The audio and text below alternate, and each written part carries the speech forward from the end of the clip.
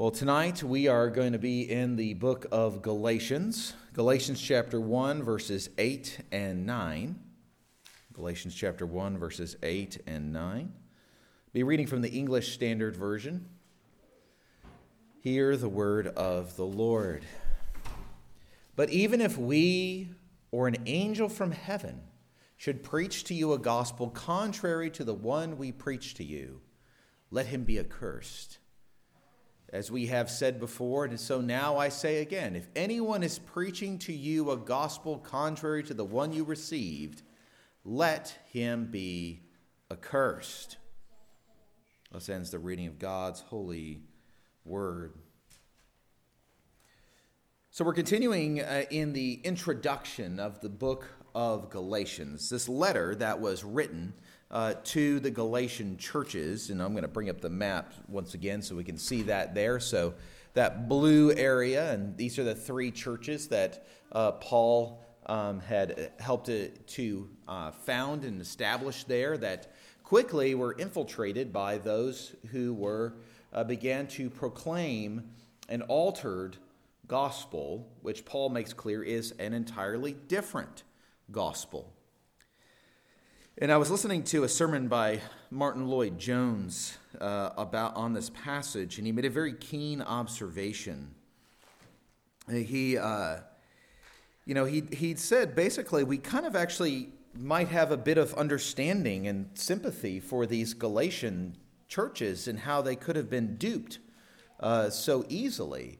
Here you have a lot of likely Gentile converts who have no history with the Old Testament scriptures, and they have come to faith in Jesus Christ.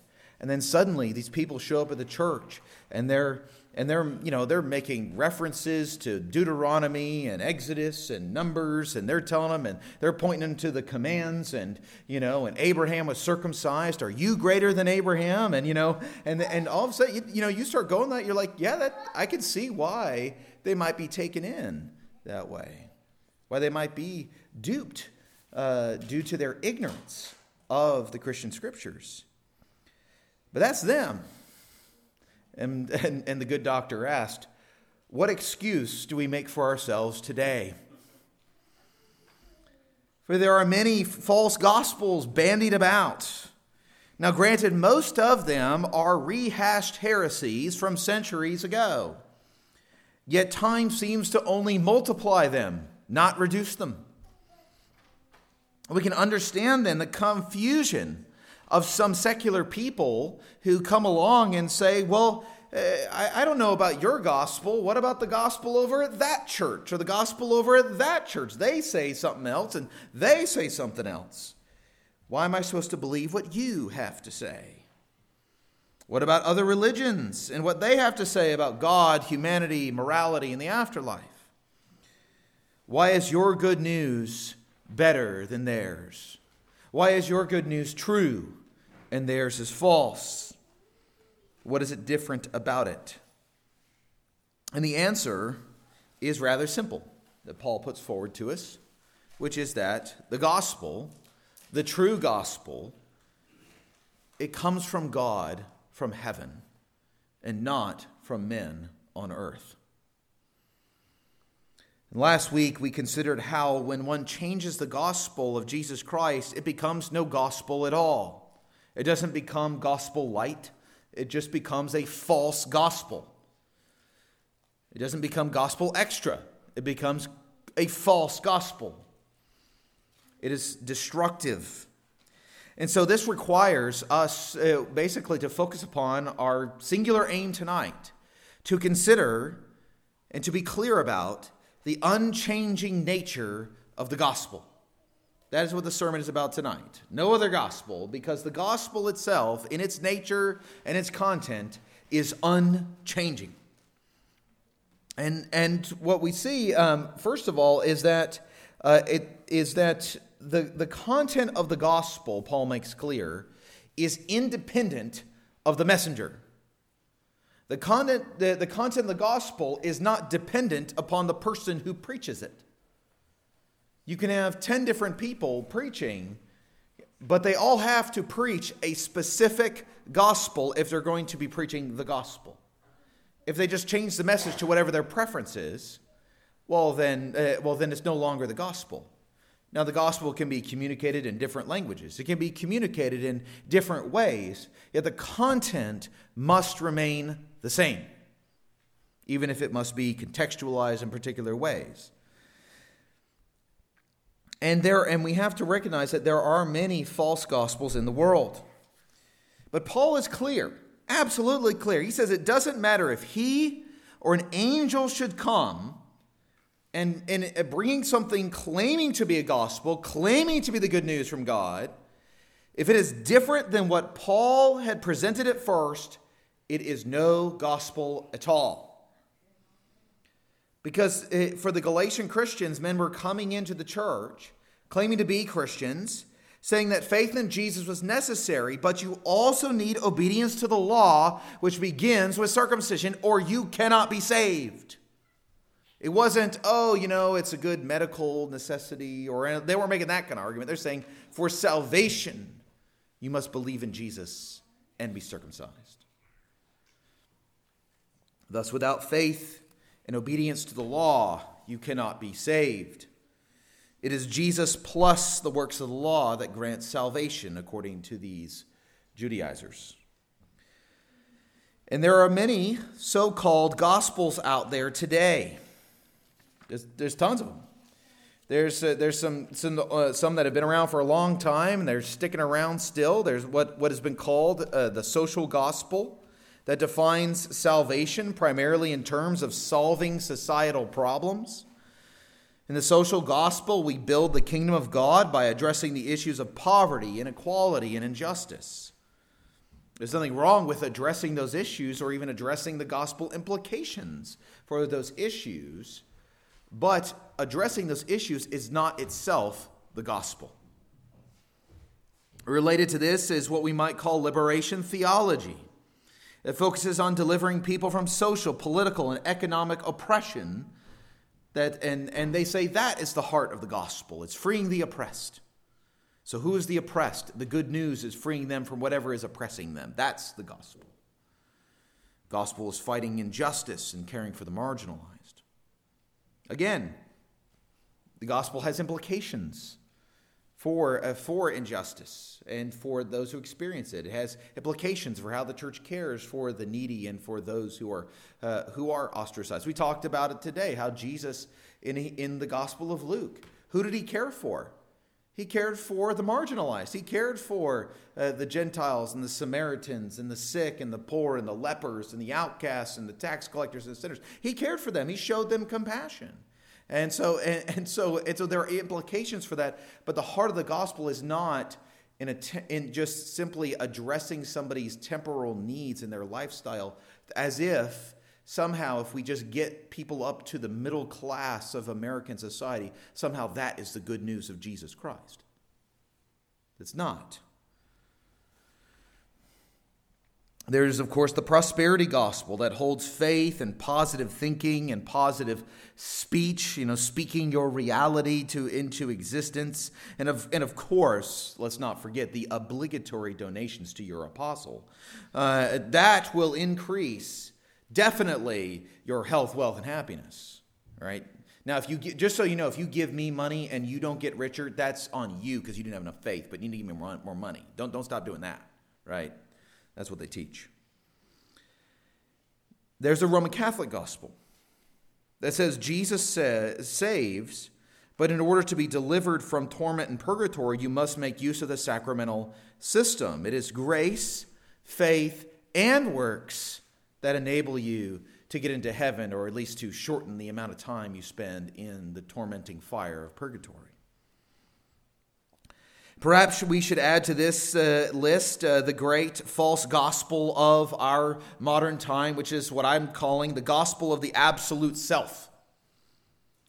The belief that I am the final arbiter of truth, that I can determine my own path in the universe by whatever schemes, thoughts, imaginations, or desires that I have, and no one has the right to question me or contradict me.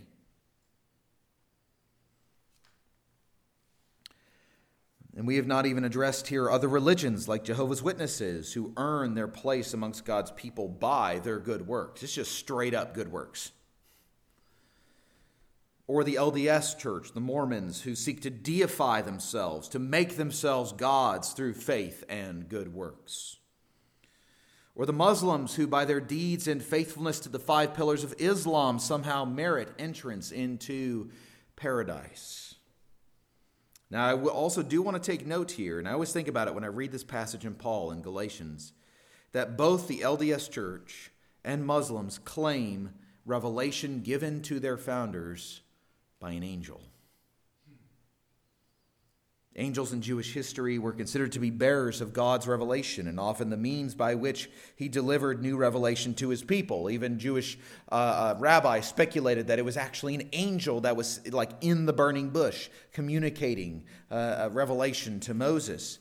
But what does Paul say? He says it doesn't matter if an angel, if Gabriel, if Michael, or if the fictional Mormon angel Moroni himself comes, if they have a different gospel than the one that Paul preached at the beginning, then let him be accursed. Because the gospel is not beholden to the messenger. The messenger of the gospel is beholden to the gospel because the gospel comes from God. But this bears a further inquiry into the actual gospel that Paul preached. Because we need to recognize here that Paul is making a bold claim. We need to ask ourselves, why is he making such a bold claim? Last week I noted how, in all the other letters that Paul writes, he's writing to the church in Corinth, which we all agree is as a messed up church. There's all kinds of nastiness, factionalism, all kinds of crazy stuff going on in that church. He does not say to them what he says to the Galatians. There's stuff going on in the churches in Thessalonica. There's stuff going on in the churches in the church at Ephesus. There's stuff going on in all the churches, but only Galatia does he say this. Does he say these things? And so, what is it that leads Paul to make such a bold claim as this? That if someone comes preaching a different message, imagine if I were to give you something, let's say it's not the gospel, but if I were to tell you chocolate is the best flavor of ice cream, clearly, and if you disagree with me, may the full fiery wrath of God fall upon you and destroy you. You'd be like, okay, dude, you need to chill, right? Like, this is just an opinion. But we hear that kind of rhetoric in our politics today. that's basically what gives people these flame wars for people going after each other, right? But Paul, why does Paul say this? How can he say such a claim? How can he say, let someone be set apart for destruction if they deviate from this message? And so so we need to consider the summary of what Paul had said. And I don't have this to bring up the screen tonight, but he actually lays out the summary of his gospel in 1 Corinthians chapter 15. 1 Corinthians chapter 15, verses 1 through 10. I'm going to read it for us, and you can turn there in your Bibles as well. But he says in that passage, I would remind you, brothers, of the gospel I preached to you, which you received, in which you stand, and by which you are being saved, if you hold to the word I preached to you, unless you believed in vain. Now, that makes me think of the Galatian church, because he's concerned that the church is turning away from that message that he preached, the message that saves. But what is that message? Well, he continues in verse 3. He says, for I delivered to you as of first importance what I also received. So Paul is saying, I didn't make this up. I didn't come up with it. It was given to me. And he actually makes it clear later on in Galatians that he received it directly from Jesus Christ himself. And then he corroborated that message when he found out that not only was he preaching the gospel, but also Peter was, and John and the apostles. They were preaching the same message independently. He says, and it is this, in verse 3, that Christ died for our sins in accordance with the Scriptures, that he was buried and he was raised on the third day in accordance with the Scriptures, that he appeared to Cephas, which is Peter, then to the 12. Then he appeared to more than 500 brothers at one time, most of whom are still alive, though some have fallen asleep. You can go check with them. Then he appeared to James and to all the apostles. Last of all, as one untimely born, he appeared also to me. For I am the least of the apostles, unworthy to be called an apostle, because I persecuted the church of God. But by the grace of God I am what I am, and his grace toward me was not in vain. On the contrary, I worked harder than any of them. There was not I, but the grace of God that is with me. So we can take that and we can summarize it a bit. We could say that Paul's gospel is that Christ died for our sins, that Jesus was buried and raised on the third day, and that he appeared to the apostles, to James, to Paul, as well as to 500 other Christians at one time. Or even simpler, Christ died for our sins, was buried and raised to life, and is indeed very much alive. This is the gospel that is saving the Corinthians. Jesus died for our sins, our evil deeds, our wickedness. The wrath that was ours fell upon him. He took to himself the wrath of God for our sake. He was buried for us that we would overcome the grave in him. He was raised to life to give us eternal life. He is confirmed and witnessed alive to relieve our doubts and to confirm the promises of the good news that Jesus saves sinners. Notice that according to Paul, what is saving them, what they are standing in, what is delivering them, is the witness to the death and resurrection of Jesus Christ. And what is absent? What is not saving them? Works, law, circumcision, Sunday school attendance, positive thinking, progressive moralizing, fighting injustice, discovering our true selves deep down inside. None of that saves. Why? Because it doesn't save us from judgment, and it doesn't save us to eternal life. Only the gospel of Jesus Christ does that. And this is what it really comes down to the point, which is the gospel is the only message that saves. Paul says this is the gospel he received. It was not given to him by men. It wasn't given to him by the apostles. It was given to him by the Lord Jesus himself. But we might ask that, well, why don't we get it from the Lord Jesus himself? Why don't we get it that way then, if that's the case? Well, because we're not called to be apostles. And even then, Paul was the only one that was called in this way. He was called in an unusual way to be an apostle. He notes it. Barnabas didn't get that call from the Lord Jesus directly. Barnabas, I think, is a pretty good guy. Apollos, Priscilla, Aquila, they didn't receive that call directly from Jesus like that. They received it like we did. They heard the gospel. They believed. Only Paul received it this way because Jesus had a particular call for him to bring the gospel to the Gentile nations, and in doing so to learn how much he must suffer for the name of his Lord. Paul then is a man bound by the message. He's bound by the good news that comes not from him, not from another man, but from heaven, from the Lord Jesus himself.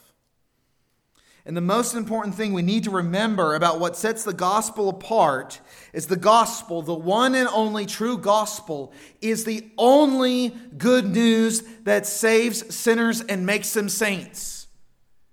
There's nothing like it. There's only one gospel that makes children of Satan into children of God and gives them an eternal inheritance. You There is no self-help program that you can pay enough money for that will do it for you.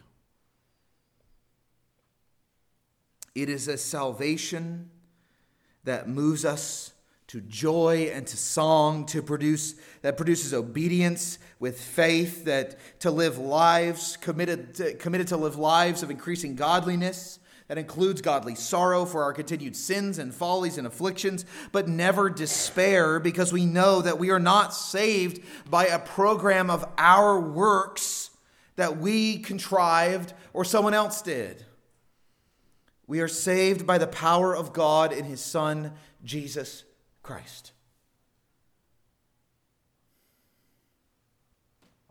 This is what stirs Paul's anger, and why he calls down such furious wrath upon the false teachers, because the false teachers would come in and they would rob these people of it. They would rob generations of the saving grace that is in Jesus Christ. And so this is why we see Paul is very clear that righteous judgment, for our third point, is for the false teacher. Righteous judgment is for the false teacher. Because false teachers ought to be judged by God.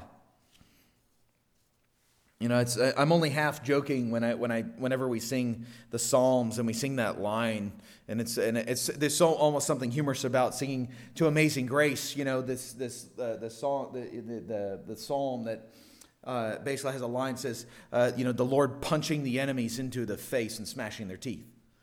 You're like, this, it's not usually in Christian music. You're like, but it should be, right? Because we have a God who is a God of justice and who defends His people and who will bring righteous judgment upon the wicked, upon all those who do not seek refuge under His wings. But all those who do seek refuge under His wings, He gives lavish grace and mercy and joy eternal. But the man or woman who comes along with these false gospels, whether one of them, several of them, whether one perverted form of Christianity or an amalgam of several religions, they come along and they give us, a pleasant nod and a pat on the head with an air of superiority because they have become more mature and transcendent than us silly Christians with our silly gospel. Because their gospel comes from, their gospel comes from, many years of study. And our gospel comes from some outdated book called the Bible. They proclaim their freedom, but they are blind to their chains. They have bound themselves to a system of works, to a system of despair and destruction, which will be the ruin of their souls unless their eyes are opened. And so Paul says that one who comes proclaiming anything other than the true gospel, they come proclaiming an altered gospel, a substitute gospel, let him be accursed. That word there is, in verse 9, accursed is a very particular word. It was the word used particularly in sacrifices to refer to the thing that was set apart to be consumed entirely in the flames of sacrifice. That which was set apart for total destruction. That's what that word means. And so it is for those who proclaim false gospels, who proclaim slavery, calling it freedom, who proclaim destruction, calling it salvation. Twice Paul says it, and we should tremble at the thought of it. For it is a terrible thing to fall into the hands of the living God without the gospel of Jesus Christ. Because the gospel truly is the difference between life and death, the difference between freedom and slavery. The Christian we must see in submitting herself to God in Christ and trusting herself to the salvation of God and Jesus by faith alone in His person, work, His death, and resurrection is set free. But the freedom we have is Christian freedom. With that word operating upon the word freedom specifically, it is Christian freedom. It is not absolute freedom. It is not autonomous freedom. No such things exist. It is Christian freedom. That is, as Christians, we are freed from condemnation so that we may serve our Lord Jesus. For Paul says in Romans, as we once presented our members as slaves to impurity and lawlessness, so now in Christ we present our members as slaves to righteousness, leading to sanctification. And he says, look, I'm using human terms because you ain't going to get it otherwise. And he says basically, you've been freed from the slavery that will destroy you, and you have become slaves of Christ, slaves of righteousness. Why do I follow my Lord? Why must I obey him? Why must I make war against sin? Because I can do no other. I am bound to my Lord Jesus. But it is not an obedience that comes from a fearfulness that God's going to strike us with lightning, but it's an obedience that proceeds from faith as the fruit of the Spirit is produced in us by the Holy Spirit who lives inside us. But the false teacher who proclaims a false gospel, leading others astray, is doomed to destruction.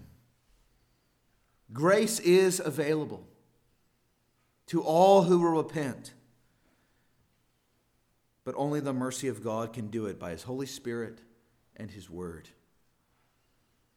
But as it is, false teachers and those who follow them are enslaved to their commands, their demands, and their rules. There is no freedom. There is no life. They are on the path of death. It's just one of the many lanes in the broad path that leads to destruction. This is true even in the most liberal theology, which requires one to hold and do certain things, and to be nice and kind, but offers no salvation. It's legalism with a smile. Friendly legalism is still legalism. So at the end of the day, Paul wants us to know that there is only one salvation, only one gospel. And while many make use of the term gospel, they redefine gospel, they redefine even the name of Jesus, they redefine so many of our terms as the Latter-day Saints, the Mormons do, as Jehovah's Witnesses do. There is yet only one gospel. It doesn't change, not because we don't want it to, not because we're traditional fuddy-duddies, but because it comes from God, who is himself unchanging. It doesn't change because the gospel effectively is Jesus Christ, who is the same yesterday, today, and forever. And this gospel was given to the apostles, who have transmitted it to the church. In addition to this, we have 4 gospel accounts in our scriptures, which faithfully give us the narrative and teaching of the ministry of Jesus Christ. And so the content of the gospel is not open to change or redefinition, as much as aspects of it may bother us.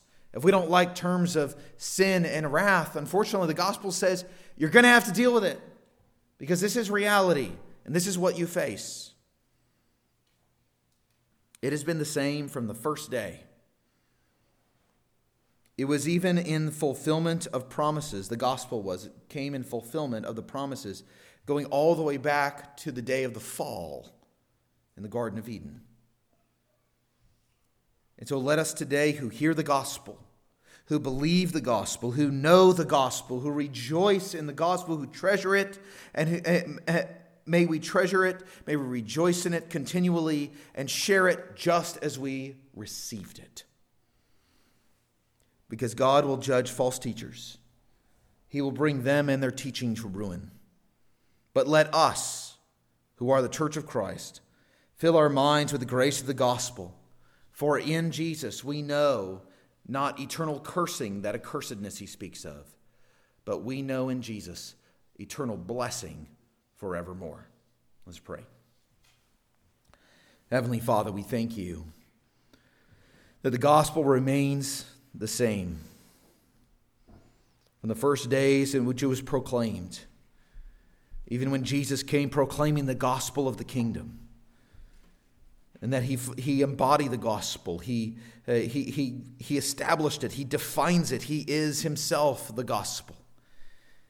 Lord, and the apostles have taken the gospel forward as they received it and given it to the church.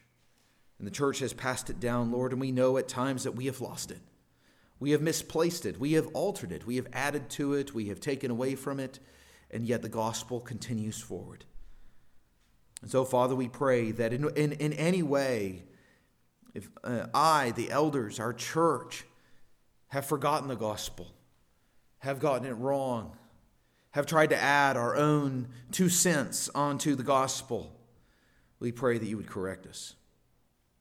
We pray that all that is of men would fall away as chaff, and that all that will remain is that glorious treasure of grace and mercy and the love of God that is our Savior, Jesus Christ.